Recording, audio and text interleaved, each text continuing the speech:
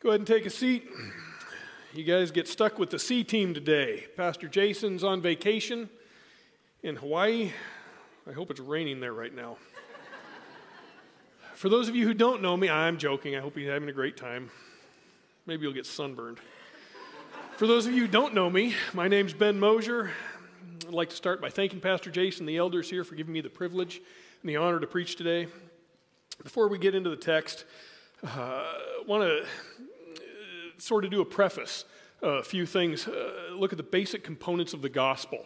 This directly ties into today. Anytime you hear somebody give a presentation of the gospel, many different ways to present the gospel, but there's always four basic elements. God, man, Christ, and response. Who is God? He's the sovereign, all-powerful, all-knowing creator of the universe who demands holiness and perfection. What are we? Who is man? Well, we're a bunch of wretched sinners in need of a Savior. And if the gospel gospel means good news. If you just take those first two elements of the gospel, that ain't good news. You need the third and fourth element. The third element, Christ, the sinless Son of God, the one who came as death, burial, and resurrection, became the propitiation for our sins, our Savior. And then how do we respond to that? Do you acknowledge Christ as Lord and Savior? Do you repent and be saved? So that's basically the gospel in a nutshell and its four basic components. Today we're going to look at the first two parts.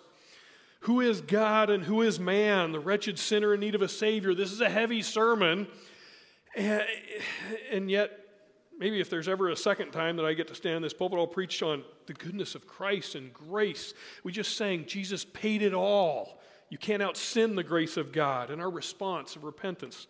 But for today we're going to look at man and God. Mostly man, focus on our sin that we need to take seriously. Throughout history, many churches fail to emphasize all four elements of the gospel, and you can get some churches that hammer on the holiness of God and man. I was hit by that song, we're echoing holy to the Lord. It's amazing when you look at the only spot in the Bible where a word is repeated three times is the angel saying, holy, holy, holy is the Lord God Almighty. Basic Hebrew lesson, which is totally just, I was thinking about this, we were singing that. It's not correct in English grammar. Our English translations of Scripture are phenomenal, but the Hebrew doesn't translate. There's some things that you can't translate in languages.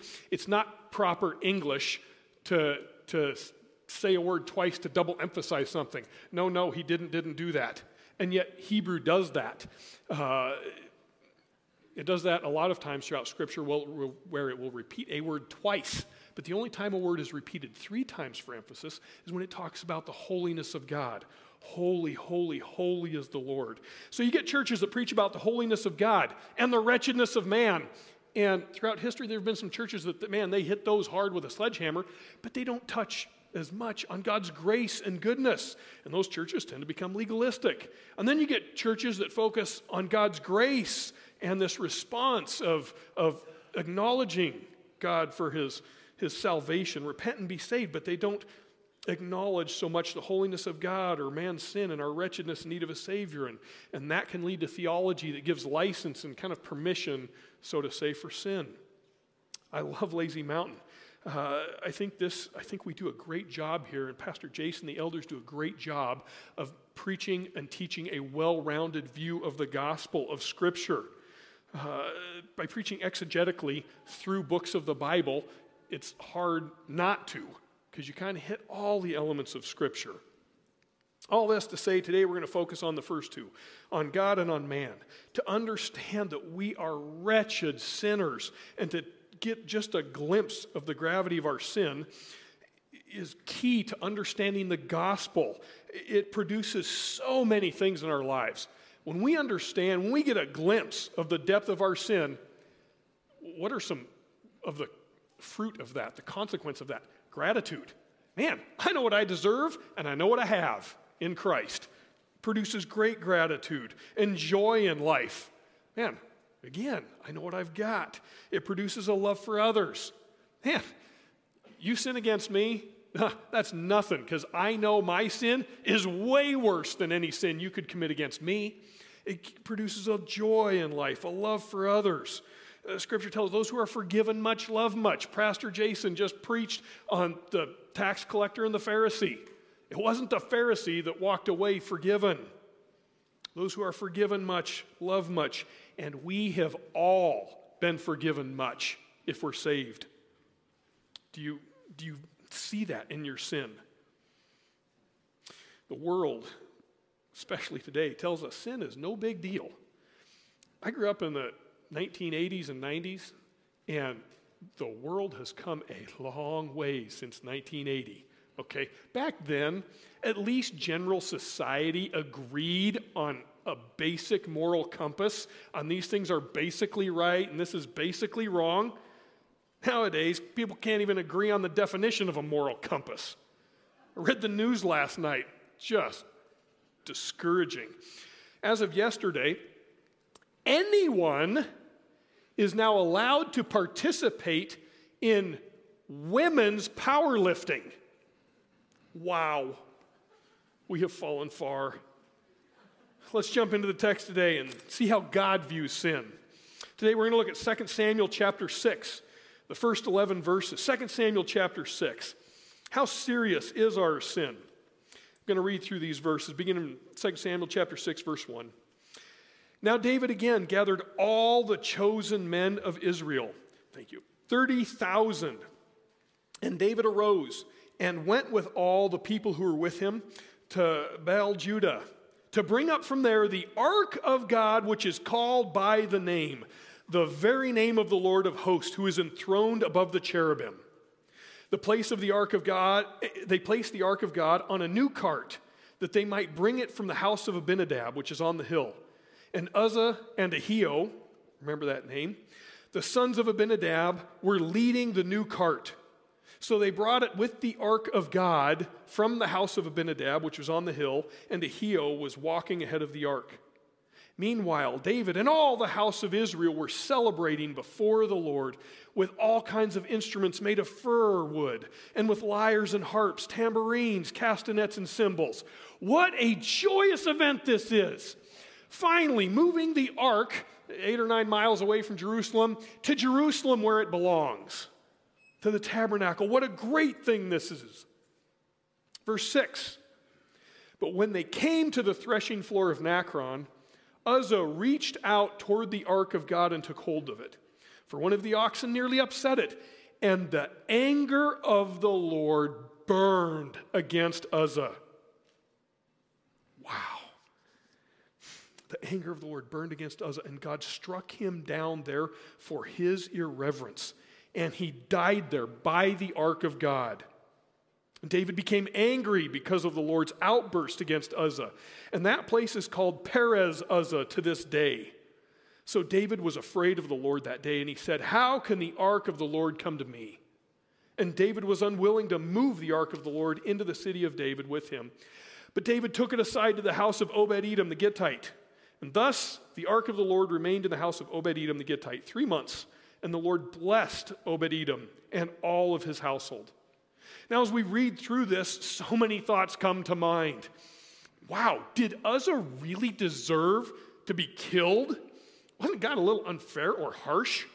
Wow, Uzzah's just trying to help, and here God nailed him. Wow, what's up with that? Maybe you're new at a church and you think, man, those Christians and their zap-happy God can't wait to strike you down. Or maybe you've been in church your whole life and you think, man, what is the deal? Sometimes God just permits sin and lets it go and go and go and go and doesn't seem to do anything. And other times he deals with it decisively and harshly. He doesn't allow it to linger. All these are valid questions. This is a fascinating, interesting, and intriguing story. At the same time, it can invoke frustration. But the point of the story, it brings to bear our finiteness in our ability to judge sin. We recognize, as Isaiah says, our thoughts are not God's thoughts. Our ways are not God's ways. This story of God's anger with Uzzah's sin causes us to come face to face with the difference between how we view sin and how God views sin. As we dig into the context of what's going on here and look at the context of this section of Scripture, it paints a much clearer picture. And we can see how serious sin is and how we can apply this to our own lives. today's goal is that we'll be able to understand why God included this story in us as an example to learn from, to recognize how this text is teaching us very simply to be alert, to be careful, to beware of how we view sin. In other words, to take sin seriously, and not because of what sin can do to us, but because our sin is an offense against a holy God. So, steps to foster sensitivity to sin. First, beware of unintentional sin. Now, wait a second. We see this in the first 5 verses, but first let's take a step back here. Is there even such a thing as unintentional sin? Is that even possible for me to sin and not know it? Leviticus chapter 4 talks about sacrifices for unknown sins. Man, whoa, wait a second. If they can sin and not know it, or sin unintentionally, I believe there is. The Old Testament, there's hundreds of commands. The Old Testament summarized in Exodus chapter 20 and Deuteronomy chapter 5, it summarizes all the commands in the Older Testament into 10 basic commands. All the commands of Scripture fall under 10 basic categories, the 10 commandments. Jesus in the New Testament then further simplified the 10 commandments down into 2. You look at the first 4 commandments, they're all about loving God. The last all about loving people. So Jesus said all the commands of Scripture come down to love God and love people. If you think about that, are you really capable of sinning, being unkind toward God or unloving toward people? Have you ever unintentionally said something hurtful? Have you ever unintentionally been a jerk and had to go back and apologize? Maybe I'm not the only one. I used to be a school teacher. My wife works in an elementary school. This is a true story with the names changed to protect the identity of those involved. A young elementary boy went to school one day. Said, "Mrs. Smith, that is the ugliest shirt I've ever seen." Mrs. Smith said, "Johnny, that's not a very nice thing to say. Can you think of a better way to say that?" Kid you not. Johnny sat there for a second and he thought. He said, "Mrs. Smith, that is the ugliest sweater I have ever seen. Is that better?" So often that's us. We can sin and not be intentional. We don't even know the depths of our sin. In 1 Samuel chapter 6, the first 5 verses, David, he gathers the chosen men of Israel, 30,000. He arrives with these people. They go to bring the ark up, the ark of God, which is called by name, the very name of the Lord of hosts, who is enthroned above the cherubim. They place the ark on a new cart. Well, it's a good thing the ark's not soiled by, a dirty load that it had previously. Hey, I can see, David trying to do things well. They get a new cart. They bring it up from the house of Abinadab. Uzzah and Ahio and the sons of Abinadab, they're leading the new cart. And they brought the ark of God from the house of Abinadab. Ahio is walking ahead of the ark. Meanwhile, David and everybody else, they're singing and dancing and praising the Lord with music. Wow. We are to be aware of unintentional sin. The sins that we do out of ignorance, the sins that are not premeditated, schemes of our wicked heart. We simply do it unintentionally. David epitomizes this in these first 5 verses.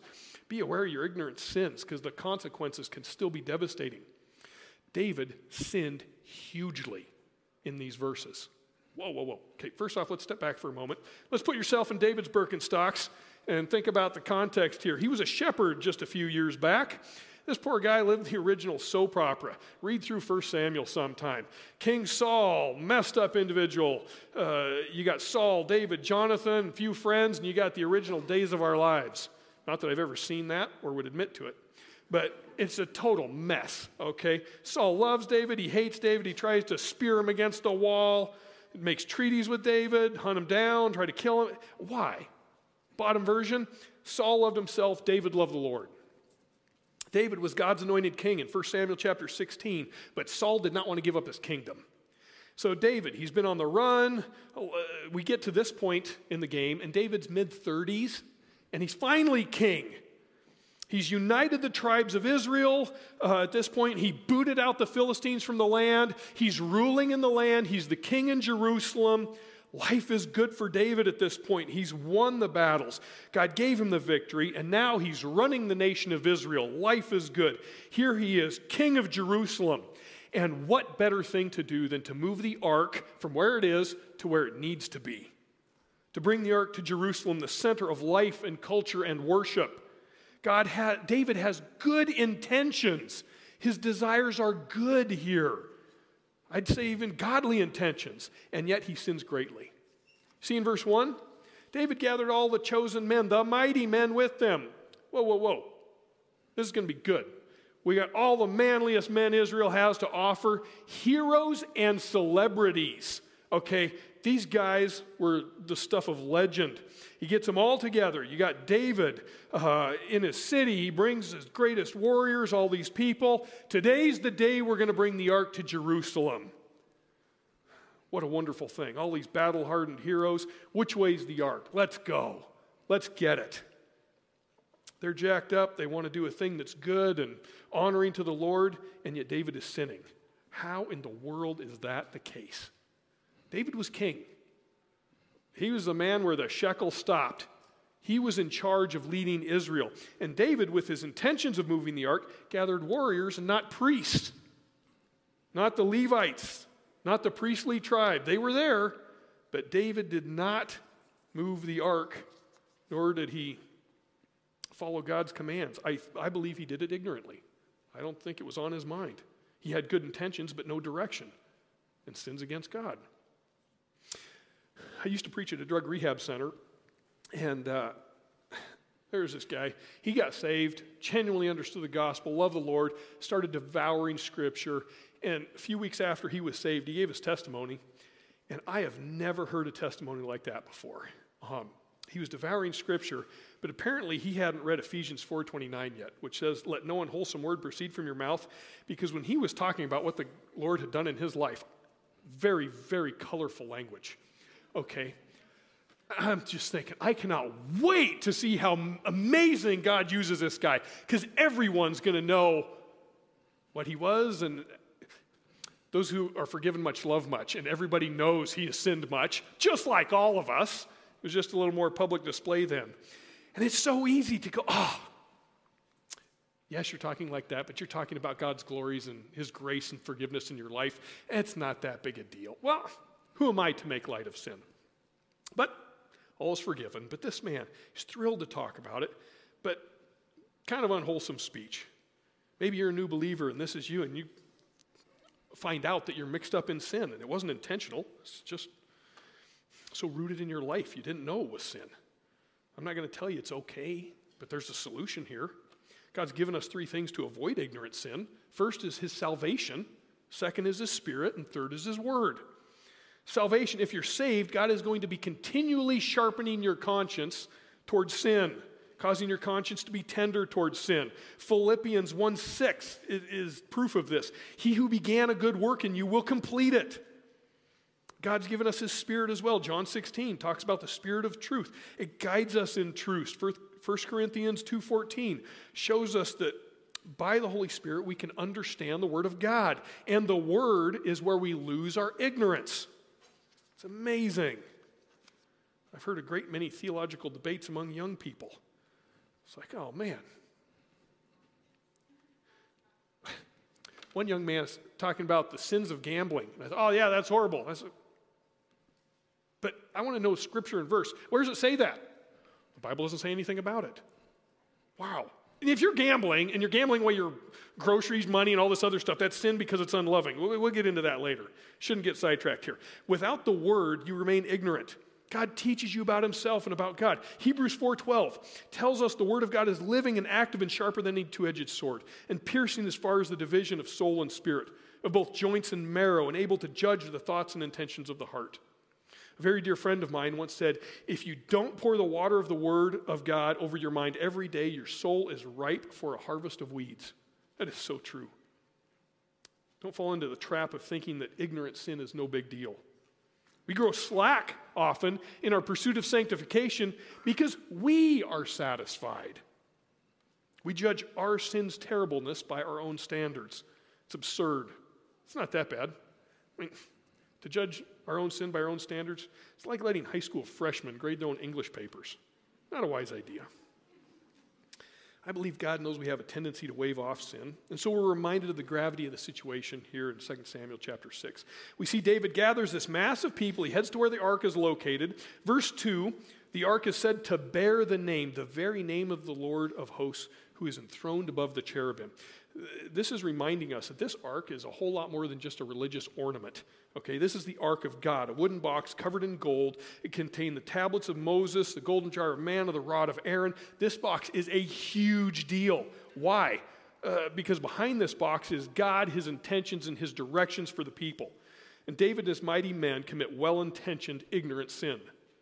Notice in verse 3, we see a very sad thing, a new cart. You know who else moved the ark on a new cart? The Philistines, when they stole it. It didn't work out so well for them either. Here David, hey, let's get a new cart. Him and his men failed to consult the Levites. The time's now, let's build an ark for the cart. They go out to the ark.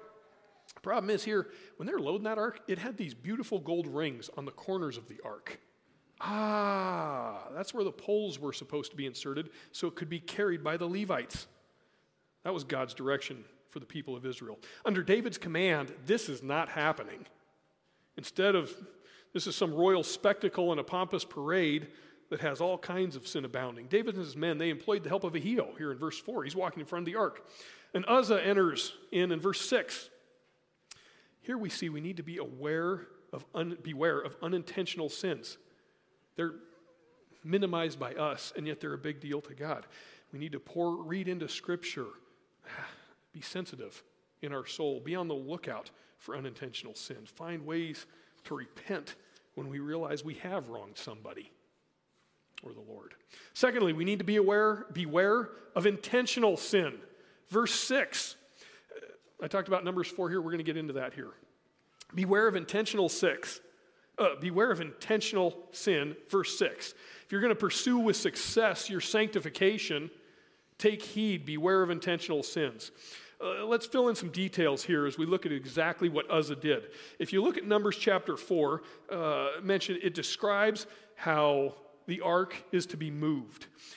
It sheds so much color onto what's happening here in 2 Samuel. Scholars tell us that Uzzah was a Levite, and not only that, but there were different families of Levites, and one of the families was the Kohathites, the sons of Kohath. There were the Aaronites, the Kohathites. Uzzah was a Kohathite. Now, I know when I made that statement just there, that Uzzah was a Kohathite, most of you suppressed an internal gasp and thought to say, now it makes sense. He was a Kohathite. I got it. Okay? For those of you who weren't quite there, let's look at this. The Kohathites had a special job in the tabernacle.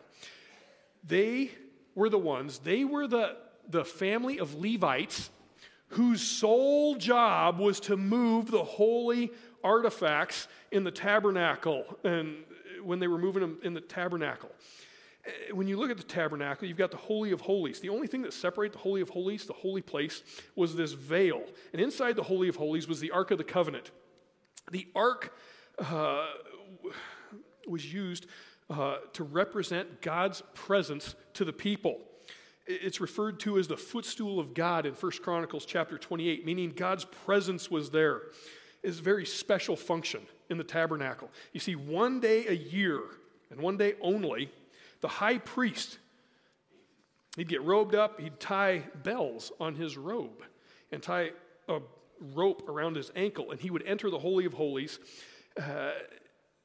and he would go in there to sprinkle blood on the ark and have the sin sacrifice for the people. And the reason he had bells on his robe and a rope around his waist was so that if there was unconfessed sin in his life, if God struck him dead, the other priest could pull his carcass out of there. I don't know that I want that job. Okay? That's a pretty fearful thing.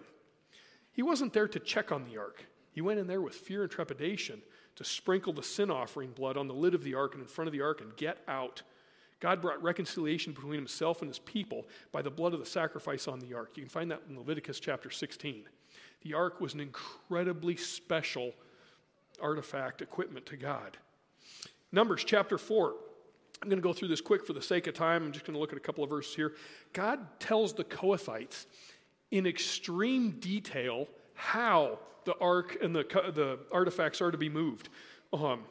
Numbers chapter 4, verse 5. When the camp sets out to move, they're moving through the wilderness, they're moving. When the tabernacle is going to be moved, when the camp sets out to move, Aaron and his sons shall go in, and they shall take down the veil of the screen and cover the ark of the testimony with it. So all the holy artifacts are to be covered so that the Kohathites can't even see. the artifacts. And the Aaronites, they go in and they cover everything up. Then, we'll skip down to Numbers 4:15. When Aaron and his sons have finished covering the holy objects and all the furnishings of the sanctuary, when the camp is to set out, after that, the sons of Kohath shall come in to carry them, and they will not touch the holy objects and die. These things are in the tent of meeting, which the sons of Kohath are to carry. And then they describe all the stuff that the sons of Kohath are to carry. So the Kohathites, they're to carry stuff. And God warns that there's, I think 3 different warnings in here. Don't touch it or you'll die. Don't look at it or you'll die. Verse 20 in Numbers 4. But they shall go in, and they shall not go in and see the holy objects even for a moment, or they'll die. These are the Kohathites, Levites. Their job is to move stuff. The Aaronites, God has left nothing to chance here. The Levites and the Aaronites, the Kohathites, they know exactly how this stuff is to be moved. As we look at 2 Samuel chapter 6 and we think of Uzzah, imagine what it was like for Uzzah. Before we throw stones at him, let's put ourselves in his shoes for a minute. He's just hanging out, living the life of a Kohathite in the tabernacle. Hadn't moved in 20 years. When you're a moving man and things don't move for 20 years, you got it good. He's sitting there, life is good. Why? Because Saul was a loser, okay? He became king. He didn't care about the ark. It's 8 or 9 miles away from Jerusalem. Whatever. He didn't care about what God wanted done. He didn't care about the holy objects of worship. Tabernacle, it gets faded, dusty, starts to get dilapidated. You guys have all seen buildings. Their former days of glory are gone. They get worn out, dilapidated, falling apart. That's kind of how the tabernacle was viewed under Saul's leadership for 20 years. Just sat there and wasn't used as God intended. And here's Uzzah, minding his own business. Off of Jerusalem, 8, 9 miles away, he sees a crowd of people coming. 30,000, massive crowd. And I'm guessing he knew exactly what they were coming for. They're not being chased by raiders. There's not a war at hand. David is now king on the throne, the man after God's own heart. I bet they're coming for the ark. I bet they're coming for the holy objects. Why else would 30,000 people spontaneously leave Jerusalem? They're after the ark. Imagine Uzzah's predicament. David, King David, shows up, your little existence, says, load the ark on the cart. Wow. Uzzah knew how the ark was supposed to be moved. Okay?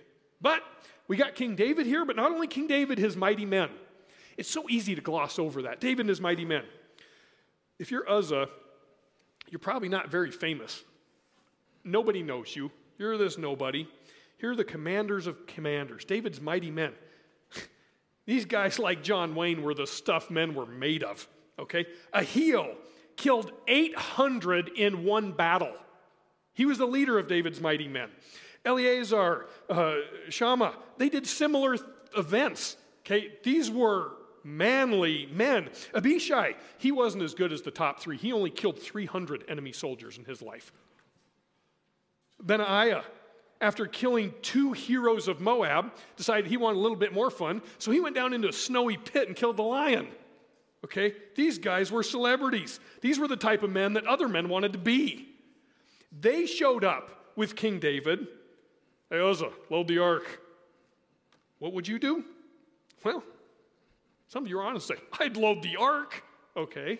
Some of you, no, I would not do it. The fear of man never enters my thinking.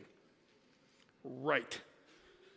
You ever fail to share the gospel because you're afraid of what somebody else might think or the consequences that might bring? Do you ever fear man? Do you ever just go along with the crowd? Here in verse 6, Uzzah the Kohathite allowed and helped load the ark onto the cart. And the Bible says, when they came to the threshing floor of Nacron, Uzzah reached out. Ooh, fatal mistake. Fatal mistake. He's caught up in the moment. He's part of the group.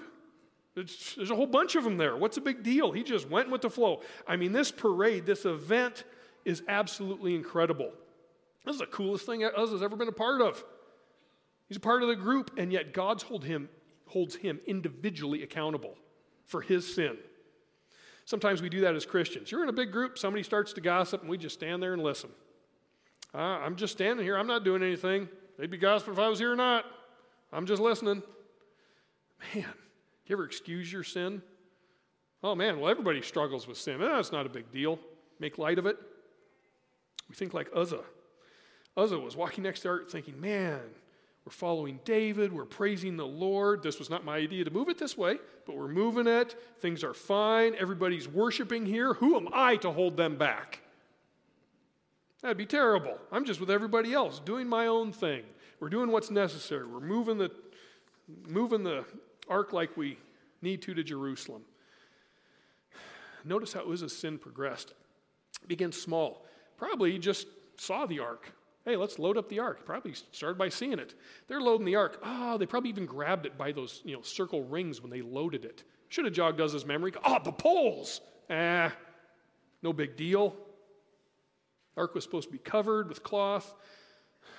Uzzah, they load the ark. Shocking. And to think, Uzzah absolutely, unquestionably knew the right way to move it. As a Kohathite, to not know Numbers 4 is unthinkable. That's your family's sole job. Okay, for a Kohathite not to know the proper way to move the ark is like a U.S. Marine not knowing how to fire a rifle. It's unthinkable. And yet Uzzah's sin quickly progressed. He becomes accomplice to this sin. Hey, watch the ark. He's walking in front of the ark. How exciting this is. He's standing next to the ark of God, excited. And he went from an unthinkable act to active participation in it in what, half hour? I don't know, maybe an hour? It's not going to take that long to go 8 or 9 miles. Sin started small. He sees the ark. He starts moving closer and loading it and transporting it the wrong way. John Owen, I love what John Owen said, be killing sin or sin will be killing you. That was surely the case for Uzzah. Spurgeon said this, sin is like a ladder. Few reach the height of iniquity at once. Most men climb from one evil to another, then a third and a fourth.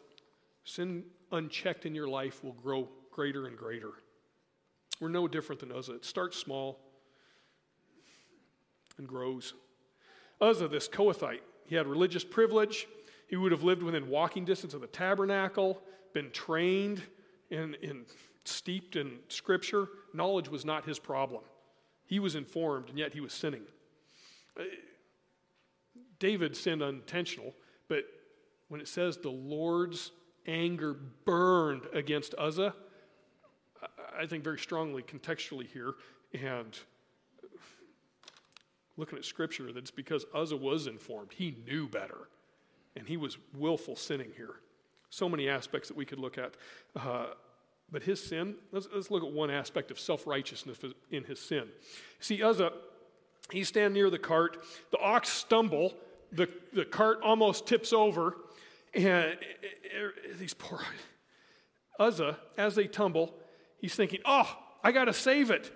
And he sticks out his hand and touches the ark so that it wouldn't go over.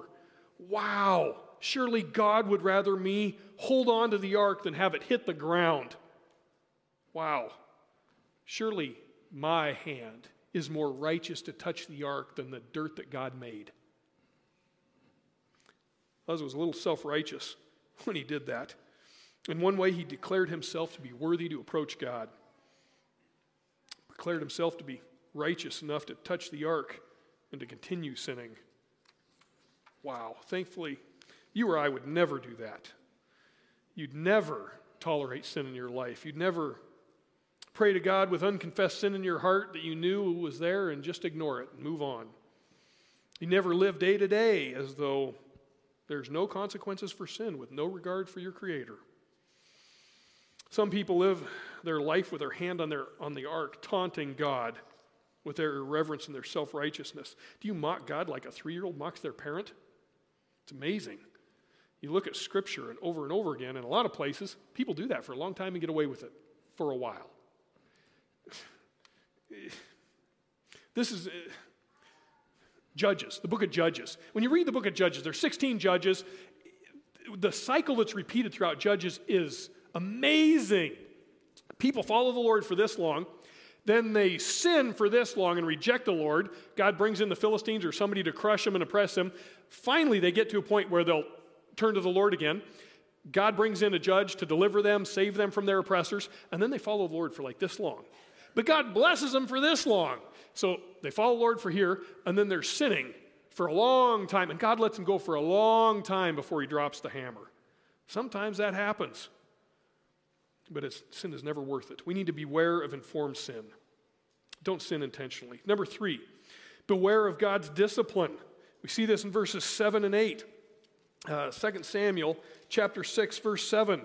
And the anger of the Lord burned against Uzzah, and God struck him down there for his irreverence, and he died there by the ark of God. And David became angry because of the Lord's outburst against Uzzah. That place is called Perez Uzzah to this day. The Lord's anger burned against Uzzah. He died there by the ark of God. As we peek into chapter 8, David became angry because of the Lord's outburst. The place is called Perez Uzzah. Perez means outburst against. It's called outburst against Uzzah to this day. Man, if you're going to pursue your sanctification, you need to beware of God's anger toward your sin. Take heed, take sin seriously. God's face burned, like hot passion burned, face contorted against Uzzah's sin. Don't look at the cart. He looked. Don't move it on a cart. He loaded it on a cart. Don't touch. He touched. And wham. Wow. Numbers chapter 4 tells the Kohathites over, I think 3 times, or multiple times, don't do this or you'll die. Don't do this or you'll die. Don't do this or you'll die. Well, that time came. Uzzah's sin began small and it grew in a matter of minutes. Finally, God had enough, and an outburst from heaven snuffed out the life of Uzzah. I don't know what that looked like. It's some sort of powerful, observable, divine act that removed Uzzah's life. You see here in these verses where God gave Uzzah a second chance on his deathbed just before he died. Consider your ways, Uzzah. You're about to die. See where God warned Uzzah, hey, you're getting close to my discipline. You've been pushing it far enough. You're getting close. Do you see that? I sure don't. Why then would we live our lives supposing that God would do that for us? Sometimes it happens, sometimes not. Why would you tolerate sin and not be quick to repent of it? God's anger is boiling against our sin. His anger against our irreverence for his holiness is only held back by his grace. Jonathan Edwards described God's anger against us as a bow that is bent back, and only God's hand holds the string. Only God's grace and mercy. And by the way, you can't out-sin the grace of God. Praise God for it. It's amazing. And yet we are not to tolerate sin in our life. Sin is a big deal. Thankfully, getting into Christ in response to the second half of the gospel, it's so much lighter and easier to preach and happier. We'll get to that some other sermon. But it's amazing. You cannot out-sin the grace of God.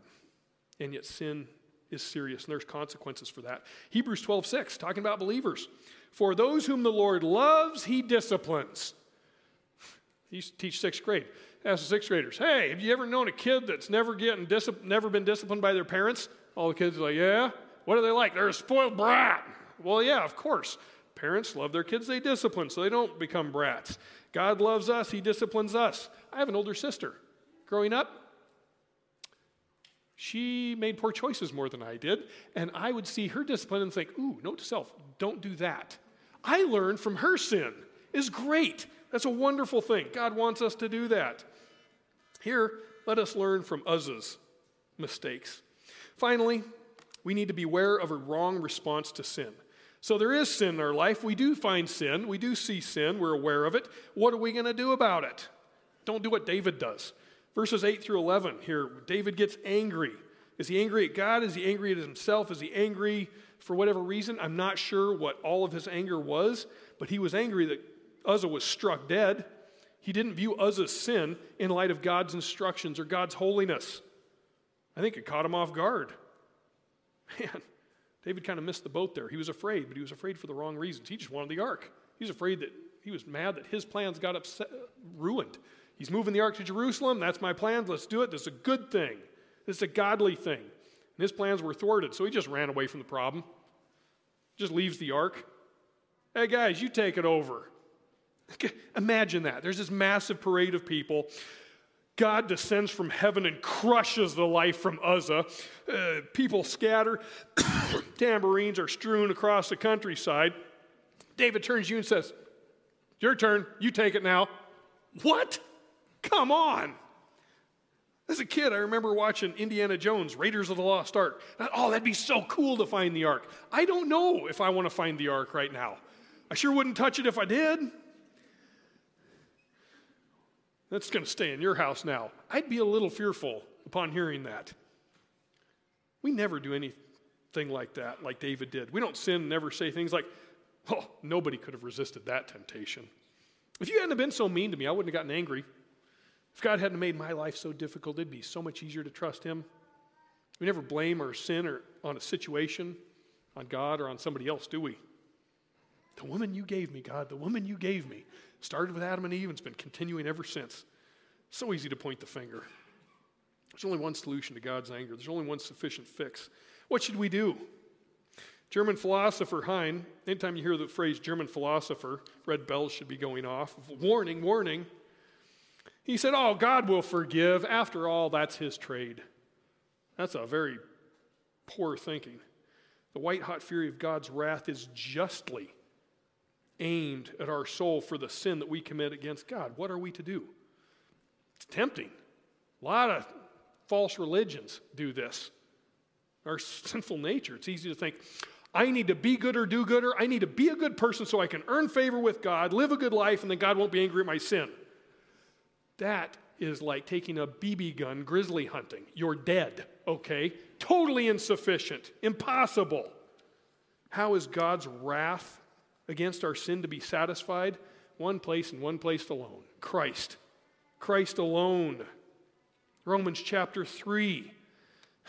You see this, beginning in verse 21 of Romans 3, over and over. The whole Newer Testament and tons of the Older Testament hammer this. Man, our Savior, the one who is the propitiation for our sins. Romans 3:21, just one of numerous places we see how our sin can be forgiven. But now, apart from the law, the righteousness of God has been manifested, being witnessed by the law and the prophets, even the righteousness of God through faith in Christ Jesus for all who believe. For there is no distinction, for all have sinned and fall short of the glory of God. We are just like Uzzah. We've sinned. Being justified, how are we justified, viewed righteous in God? As a free gift by his grace, free undeserved gift, through the redemption which is in Christ Jesus, whom God displayed publicly as a propitiation in his blood through faith. This was to demonstrate his righteousness, because in the forbearance of God, he passed over sins previously committed. God's anger against our sin is satisfied through Christ alone, through his death, burial, and resurrection alone, period. No other solution for our sin outside of Christ. We can do nothing. We are to repent of our sin, place our faith in Jesus Christ, and he is the merciful justifier of our souls, the one who we can be declared righteous through faith in him. Let's pray. Lord, you are so good and so gracious. God, it is so easy to dismiss our sin, to make light of it, to realize that we can't out-sin the grace of God. And when we place our faith in Jesus Christ as our Lord and Savior, we are forgiven of all sin, past, present, and future, far as the east is from the west. Jesus paid it all. All to him we owe. Sin had left a crimson stain, and yet he washed it white as snow. God, help us to rejoice in that. And because of our salvation, help us to take sin seriously because you do. Help us to be quick to repent of it and quick to seek it out in our lives so that we may repent of it. I pray this in Jesus' name. Amen. I ask that you'd find someone today that you don't know, introduce yourself. Have a good day.